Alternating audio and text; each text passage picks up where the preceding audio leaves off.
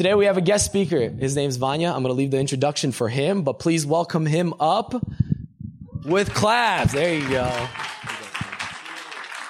Thank you, Alex. Hello. Praise the Lord. So as Alex said, my name is Vanya Sventsitsky. Live here in Cincinnati.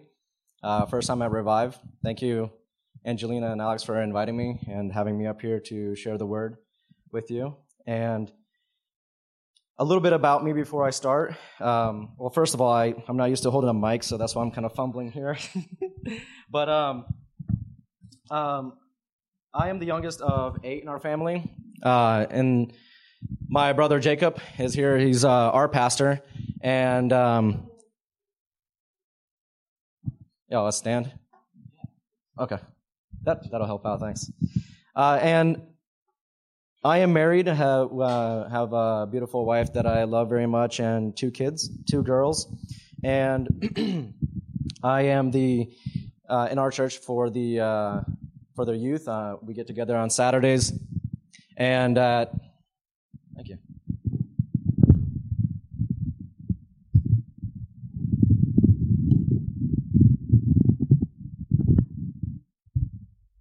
That makes it a lot easier. And so on Saturdays, we get together for Bible study, and I enjoy reading the Bible. It is awesome. It is God's Word. It gives us life. It is good. And I would like to share some word with you today on something that is actually offensive. It's interesting. And in my life, there were a couple of things that offended me when, as I'm learning, growing, and all these things. And there's not much that does offend me, but there are some things that did. And one of them is when I started working at my job. I started as a quality assurance. I'm sorry. I'm nervous, so sorry. I'm going to stumble. Starting at Patheon, a pharmaceutical company, and in the quality department, I work as a chemist, and so I receive a sample, read the directions on what test to run, follow them, and as I run the test, I will record what I'm doing so that there's a trail of what I've done, and then I record a result. And up until that point, I was very sure of myself, and everything that I did, I was like, man, I know I nailed it, I got it. I like perfection. I like quality. I like to pay attention to the detail. And that's me, and I like that. And I always thought of myself as, man, I kind of found myself a little bit of prideful in that, thinking that I always like finding the small little things and just perfecting them. And that's what I started doing at work until I started getting my work back from the reviewers. And they're like, you messed up here. And you also messed up here. And I'm thinking, my supervisor comes up to me and he's like, you failed this test. You're at fault. And that's when it hit me. I was like, man, that offended me. I got hurt. I got hurt because I put so much time and effort and I'm so specific on things, but yet I was offended because somebody told me, you're wrong. You did this wrong. And it hurt me. And I was offended. But later on, I found out by myself that I can't trust myself because when it comes to following a very detailed method, sometimes you can forget, sometimes you do slip up and you make mistakes, and that's natural. Everybody does that. And the offensive part, the definition of offense is causing someone to feel deeply hurt, upset, or angry. And what I find in life is what's so interesting is the most important thing in life first approaches you offensively. And what do I mean by that? It's the gospel. What is the gospel? The gospel, essentially, to go directly to the point of what I'm trying to make, there's a lot to talk about the gospel, but the point is that it shines the light in your life and exposes your sins, and it doesn't feel good. Definitely did not make me feel good. I didn't want to even hear it sometimes. I just thought, no, that's not me. I would never do such a thing. And then other people will point out, yeah, what about that time? What about that example? And then it exposes you. And so when it exposes in somebody something that is bad, that is wrong, it makes you feel bad, right? Nobody wants to hear something negative about you. Nobody comes up to someone, I've never met you, this is my first time, hi, I just don't like the way your hair looks. Sorry. Nobody wants to hear that. Nobody does that, right? Because that's offensive. That can hurt somebody's feelings. If you have your Bibles, you can open up to Galatians chapter 5, and I'll be reading verse 16 to 24. And here what Paul is talking about, Paul is talking about the difference. He's saying flesh and spirit. The difference between the two, and partially why it's offensive to us. I should say, to be more specific, accurate, it's offensive to non-believers at first when they hear it. Galatians chapter 5.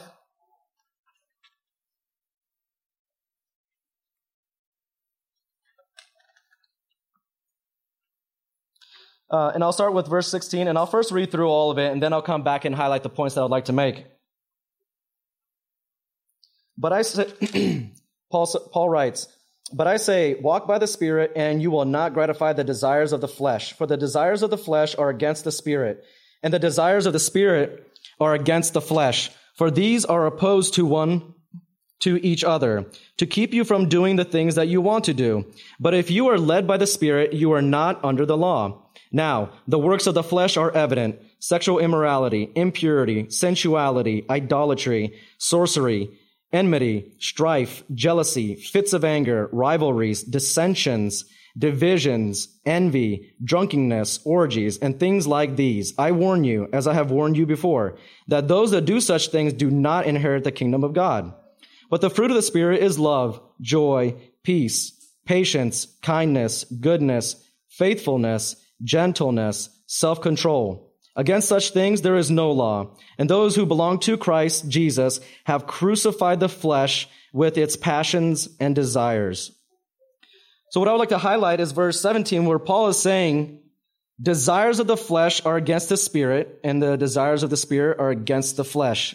These are opposed to each other. So that's what it is. Our flesh, Paul, when he mentions the word flesh, is, yes, our body. But what he means more specifically about it is what we want, our passions, our desires, those things that are in us that cause us to sin and stumble. Those are the things that our body is naturally born with, where we see something and we desire it, we want it. We see something and we fight for it. We might be angry. We might put others underneath us to get on top, to climb that ladder to get to the top. These are the things that naturally human bodies just want to do. And it feels good for us when we get it, when we get what we want. In the very beginning, what started all this? You don't have to flip there because sometimes it might take a long time, but Genesis chapter 2, verse 16.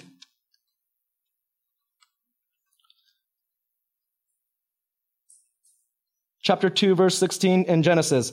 "And the Lord God commanded the man, saying, You may surely eat of every tree of the garden, but the tree of knowledge of good and evil you shall not eat, for in the day that you eat of it, you shall surely die." God tells Adam, you can eat anything you want from these trees except for the one tree. He had one thing that he was not allowed to do. Guess what he did? It's funny because you think, God said, enjoy everything that I'm giving you in the garden of Eden. You have a wife, you have all these animals, you have all this to take care of and to have fun, and just don't eat that one fruit.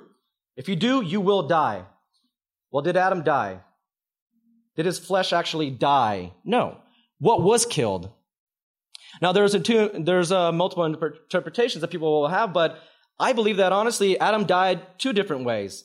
In that moment, he died spiritually. His connection with God was cut off. God kicked him out of Eden. He was no longer in the presence of God. And yet again, also, his flesh also will die, because in the garden, if you remember the story, that there is a tree of life that the fruit, if he were to eat, he would continue to live. And so God kicked him out of Eden. So his flesh then also died. He lived 930 years, but he still ended up dying. But the sin entered the world. And ever since then, the first murder that happened from brother to brother because of jealousy. That's what Cain wanted. Cain wanted and didn't have, and so he killed for what he didn't have. That was his desire, right? So from the very beginning, humans Adam and Eve, starting with Adam and Eve, humans afterwards were in sin. And there was no way of having a spiritual connection with God unless God directed them how to have that connection. And so with the Israelites, it was the commandments and the sacrifices and all the things that they had to do to fulfill so that they would be just made right with God, right? But it wasn't fully complete because they also needed to have faith. And so I would like to read 2 Corinthians chapter 4, verse 1 to 6. This was going to be more specific toward what is the gospel and what is that light. 2 Corinthians chapter 4, verse 1 to 6. Paul writes to the Corinthians, he says, "Therefore, having this ministry by the mercy of God, we do not lose heart, but we have renounced disgraceful, underhanded ways. We refuse to practice cunning or tampering with God's word, but the open statement of the truth, we would commend ourselves to everyone's conscience in the sight of God. And even if our gospel is veiled, it is veiled to those who are perishing. In their case, the God of this world has blinded the minds of the unbelievers to keep them from seeing the light of the gospel of the glory of Christ, who is the image of God. For what we proclaim is not ourselves, but Jesus Christ as Lord, with ourselves as your servants for Jesus' sake. For God said, let light shine out of darkness, has shone in our hearts to give the light of the knowledge of the glory of God in the face of Jesus Christ." So we see the gospel is the light that shines out. This is the light, if you recall in Genesis, the very first thing God did, and on the first day, the very first thing God created was light. And he separated the light from the darkness. This light that God has created is the light that we now have through Jesus Christ to shine out to others. But when we shine this light, it exposes something. It exposes that sin that people have. So when you come up to somebody that is an unbeliever and you tell them, you would be right, but it's the wrong way to start off. But if you started off with, you're a sinner, well, that's going to hurt. That's going to set them off. Whoa, what's going on here? It's offensive because, yes, sinner, but what is happening is the gospel is shining a light and exposing the evil that is in that person's life. That doesn't feel good. John chapter 3, verse 19 and 20, John writes, chapter 3, verse 19 to 20. And John is writing what Jesus is saying, and this is the judgment. The light has come into the world, and the people love the darkness rather than the light because of their evil works. For anyone who does wicked things hates the light and does not want to come to the light, lest his works should be exposed. But whoever does what is true comes into the light, so that it may be clearly seen that his works have been carried out in God. So when we become Christians and God's Spirit lives in us and we do good things, such as living by the Spirit, where we encourage one another, where we do good works, where we volunteer, when we help out, where we do positive things, good things, this is the light that we shine out. And when this light, that God is light, and when this light shines on someone that is yet to be born again, that person realizes, that's what repenting is. You realize that what you have been living is not the true life, what you ought to be living. And that is not something that a person can say to somebody and change their mind. It is the Holy Spirit that works in that person's heart. It is God that takes the first step because he loves everybody. God loves the world so much that he sent his one and only Son to die for us so that we may have salvation. God took that first step. God loved us. God uses the Holy Spirit to change a person's life, to have them realize, wow, I am a sinner. I need a Savior. And there's only one Savior, Jesus Christ. And so this light that shines on a person's heart really changes the person's life. It is not something that just happens because over time you learned about it and you decided yourself to change. It is God that does that work. God that changes that, his Spirit that helps that person to change their life. It is the light that God shines in a person's life that helps them see. They are no longer blind, because when you live in darkness, how could you walk? If the lights turned off in this room, we would be running into one another. It would hurt. I mean, when you ran into somebody's forehead with your forehead, you might get knocked out. And then that won't be pleasant, right? So in the darkness, you don't know what you're doing. You can't see where you're going. How could you? How could you understand what's happening in the dark? So light that exposes the darkness shows you. So at my job, we did this hygiene activity where you rub this cream on your hand, and then you put your hand in this little box, and they'll shine a black light. And the black light exposes all the germs, well, the cream that are supposed to be the germs. And you go wash your hands, and then you come back and you put them in the box again, you shine the black light again, and it shows you where you have not washed very well. And so a lot of times in the cuticles and like on the wrist, people don't wash everything very well, so there's something left. And you don't see it. I mean, I'm looking at my fingers. They look pretty clean, but I'm definitely not going to suck on my fingers. I know there's germs on them. And so you can't see them. You're blind to them, but they're there. And that black light exposed the germs on your fingers. And that's what it is when someone's that's blind to the light. They can't see that they're in sin. I had a friend in one of my coworkers.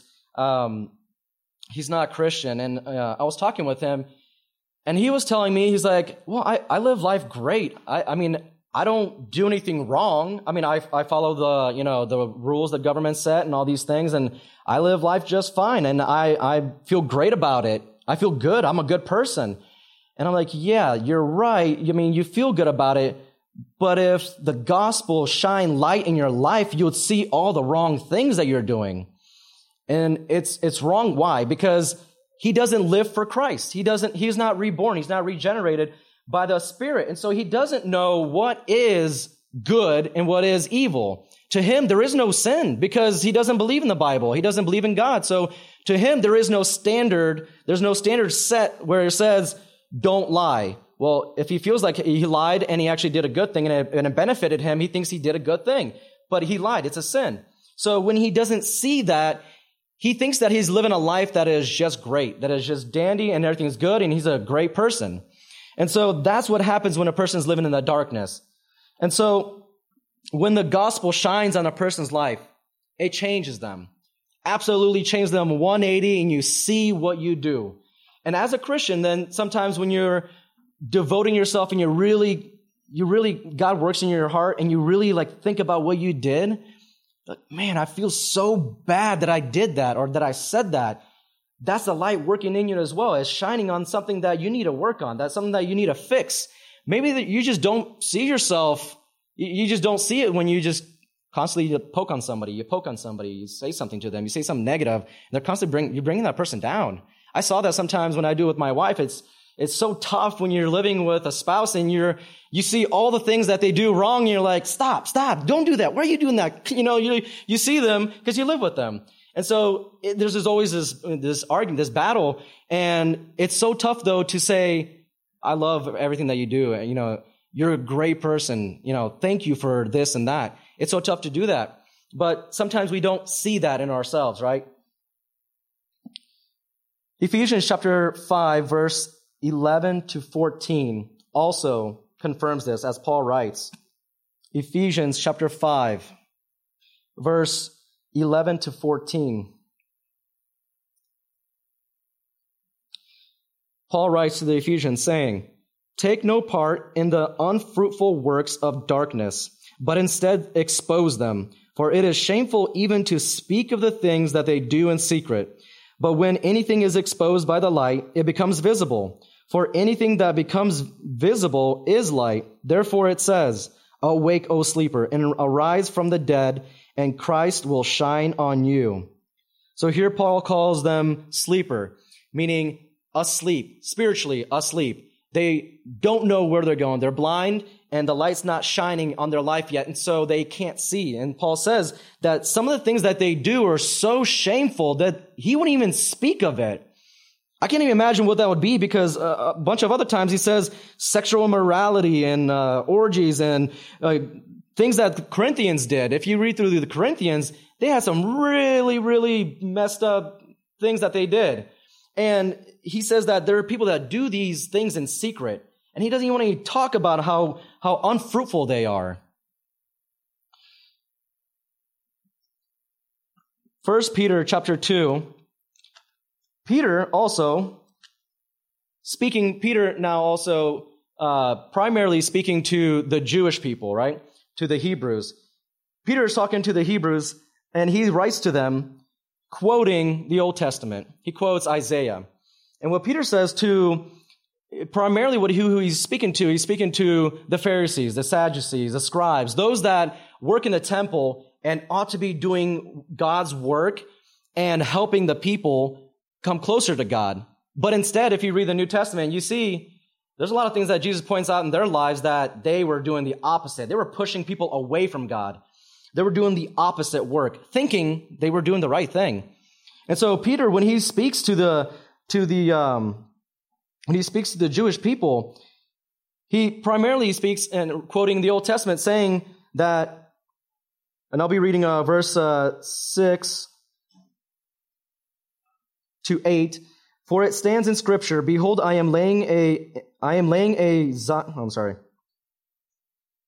Behold, I am laying in Zion a stone, a cornerstone, chosen and precious, and whoever believes in him will not be put to shame. So the honor is for you who believe. But for those who do not believe, the stone that builders rejected has become the cornerstone, and a stone of stumbling and a rock of offense. They stumble because they disobey the word as they were destined to do. So here Peter is speaking to basically to the Jewish people. He's quoting Old Testament, which in their time, of course, is Scripture. It's the Holy Scripture that they had, because New Testament was written a little bit after. The apostles wrote them, right?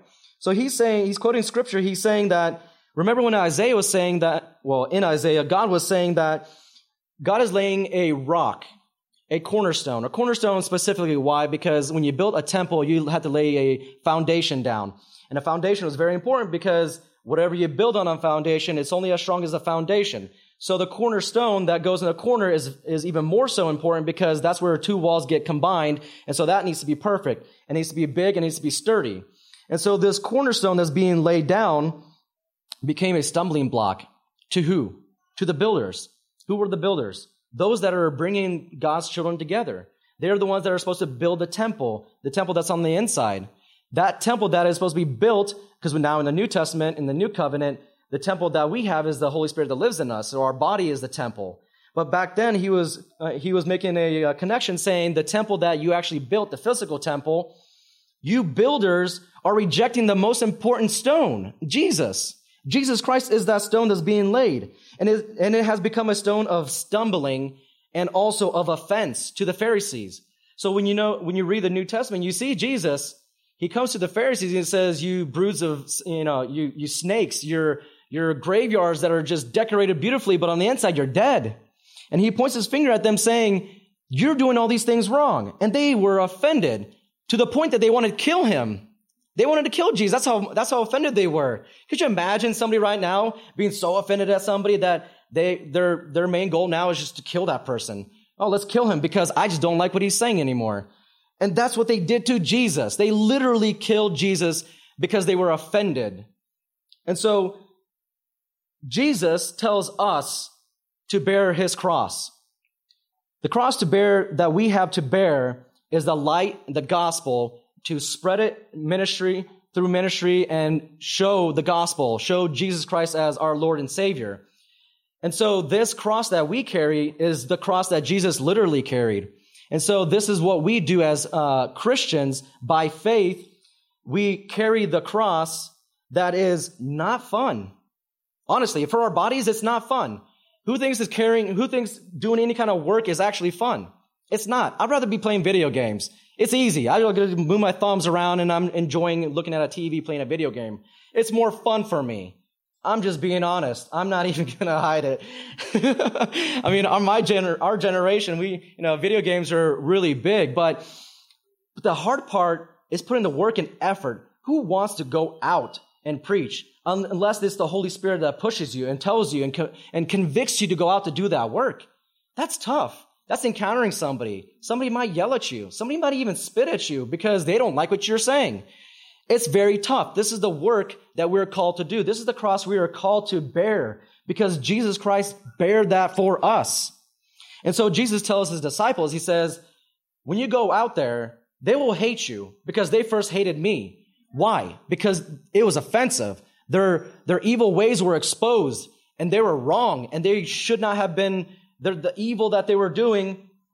Some people not actually have seen what they actually do because there's evil that they do in front of people to fool people. As it says in the New Testament, in the later days, they'll have itching ears. They'll want to hear whatever something that they want to hear. So somebody can stand up in a church and start preaching about all the fun, good stuff. But what about the stuff that is sin? You don't want to hear that. I don't want to hear that. I know when I get convicted, I hear it and I'm like, man, I've been doing this sin so long. Why am I doing it? And it hits me and I cry and it hurts. So this is something that we as Christians, we have to go through it, right? We have to carry the cross. It's offensive. It hurts us because we are human. We are in our flesh. We are what is called, we are in the kingdom of God that is already begun and not yet come. What that means is we are in Jesus Christ, so God's with us, but yet we are not fully with God in heaven. And that happens when the last day comes, when Jesus comes to bring his sheep, right? So we get the new body and we're with him fully. That point, we will be with him fully. We will not have this body full of desires and these earthly things that we just sometimes can't help and fall. Paul says, I do the things that I don't want to do, but yet I know I shouldn't do them, and I do them anyway, and I hate it. Why? Because that's our flesh. Our flesh wants to do that because it feels good, because it's nice, because I thought about it. I saw somebody else having, I like cars. When I see a sports car driving the road, I'm like, oh, I'm in this junk. And when I'm not thinking about it, right, I'm using my brain, I'm thinking, what can I do to make some more money so I can actually get and afford a car? What can I do? I can work extra hours without spend less time with my family. No, I can't do that. Well, I can get another job. No, same thing. Sell drugs? No.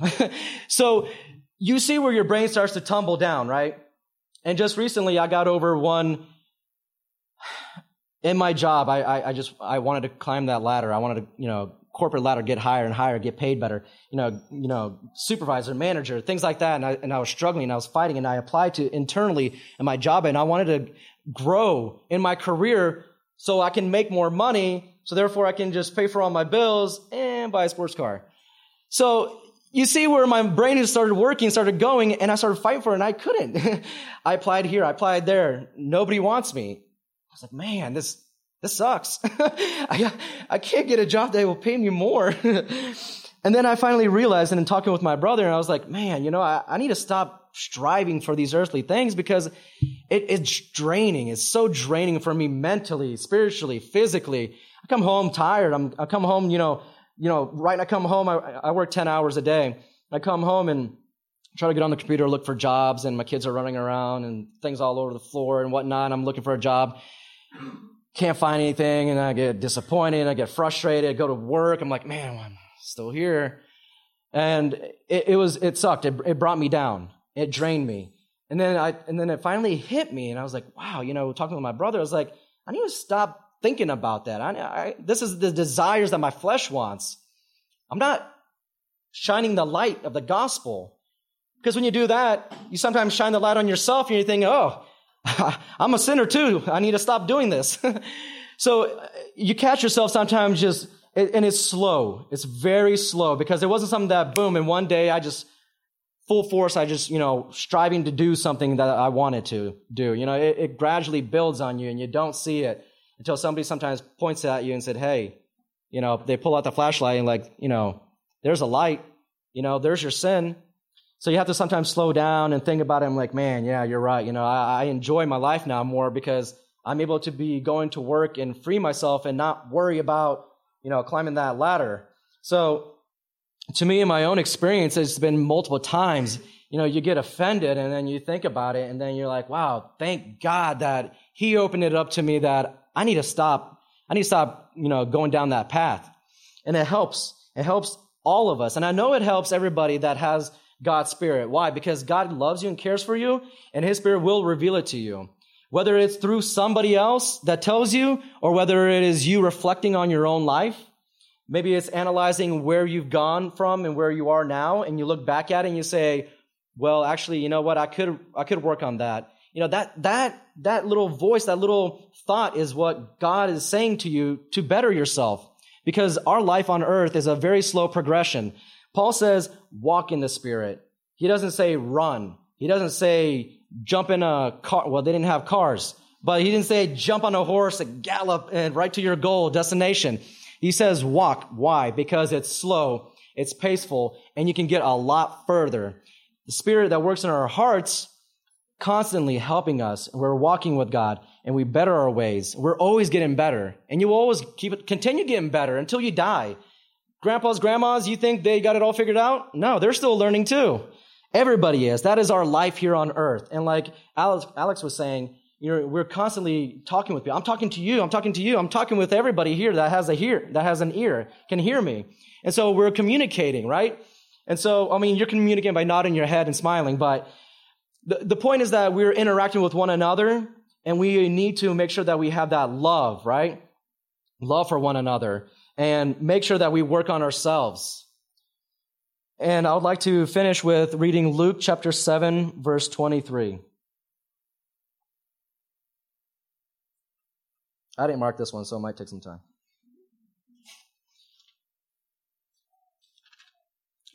Luke chapter 7, verse 23. Jesus says, "And blessed is the one who is not offended by me." Blessed. Why? Because when you're not offended by Jesus, you come to Christ, you are reborn, you have a Savior that loves you, God, creator of all things, everything that you can think of that was created, God did that for us and Him, for the glory of God. And so you are blessed because you then have a life in Christ, in light. You are a person that is shining bright like a morning star, right? And so we have the light. We have salvation.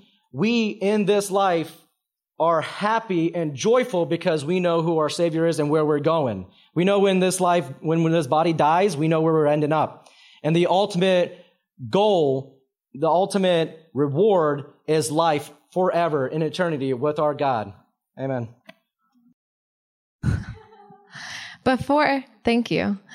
Before worship starts, I just thought I would share real quick, because as Vanya was speaking, just something was, I know we didn't share about this yet, and we usually share very quickly after something happens at Revive or whatnot, but about a week ago, it was a Friday, and so Vanya was talking about bearing his cross and sharing the gospel.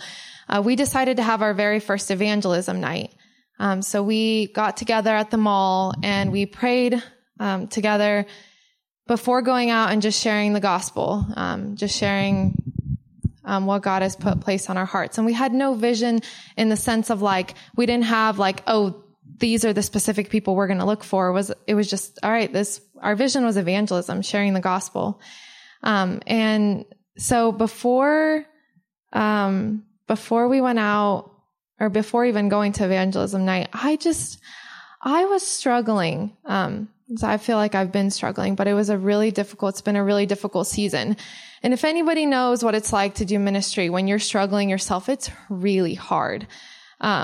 It's hard to want to go and to pour into others when you feel like you need to be poured into right now. So I decided, I'm like, okay, well, I have to go. Like, this is our first evangelism night. I have to pull myself together and I have to go. So I pushed through and I went, and as we were praying downstairs with the group before we split up, the Lord was like, the color red.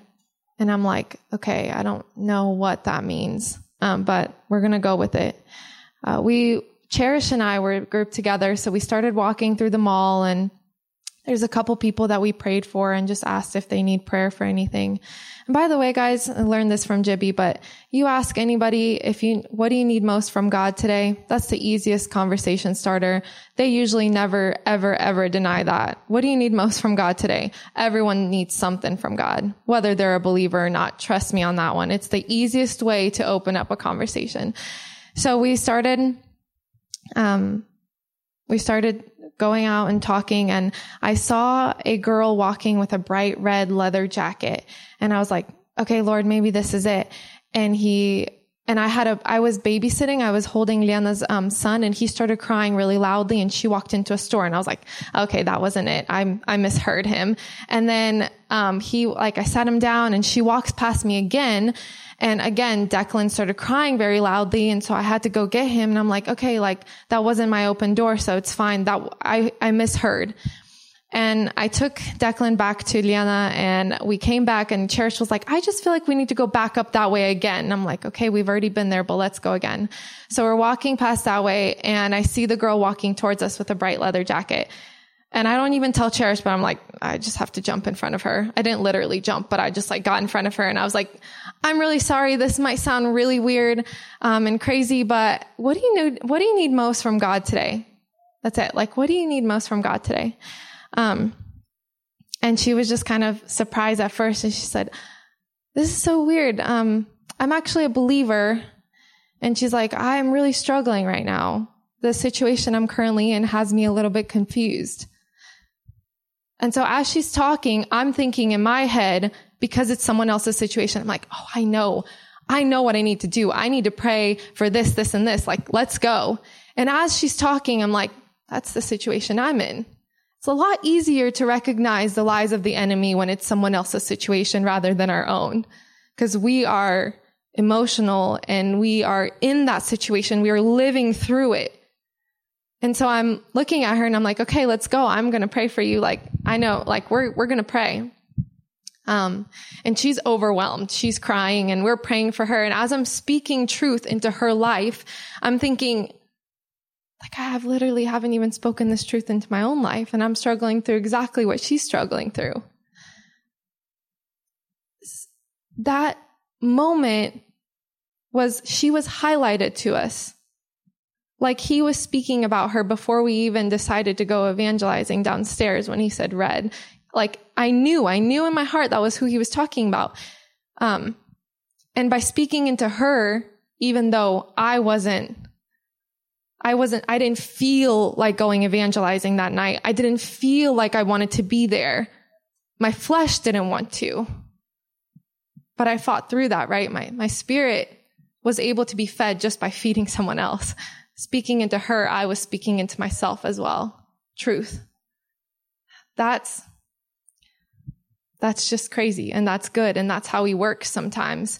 So it's much easier to distinguish the lies of the enemy when it's someone else's issue rather than our own. But when he calls us to ministry, when he calls us to bearing the cross, it's sharing the gospel. It's doing it whether we feel like it or not. Most of the time we won't feel like it, like Vanya said. We really won't. I hate to break it to you. But sometimes once you push past that, I promise you there's breakthrough and movement and freedom and healing. So many crazy things that he just has waiting for us. It's just fighting that flesh. So let's worship tonight. That's all I got. We thank you for the opportunity to just come here and just give you all the glory, Lord, through worship, through praise, Lord God, because you shine a light in us, Lord God, and it pushes us to just want to shine that light to other people, Lord. I just thank you, Lord, for your spirit, for what you're doing in this place, Lord, for this community, for the people that come, Lord. Lord, I just ask that you just keep filling up your house, Lord, more and more with you. We thank you, Lord, for your presence, Lord God, for what you're doing now, Lord God, for what you've done and what you're going to do in the future, Lord. Pray that you bless this week, Lord God, that nobody came through these doors on accident, Lord God, that the Spirit's already moving in every person here. and beginning to change lives one by one. In your name we pray. Amen.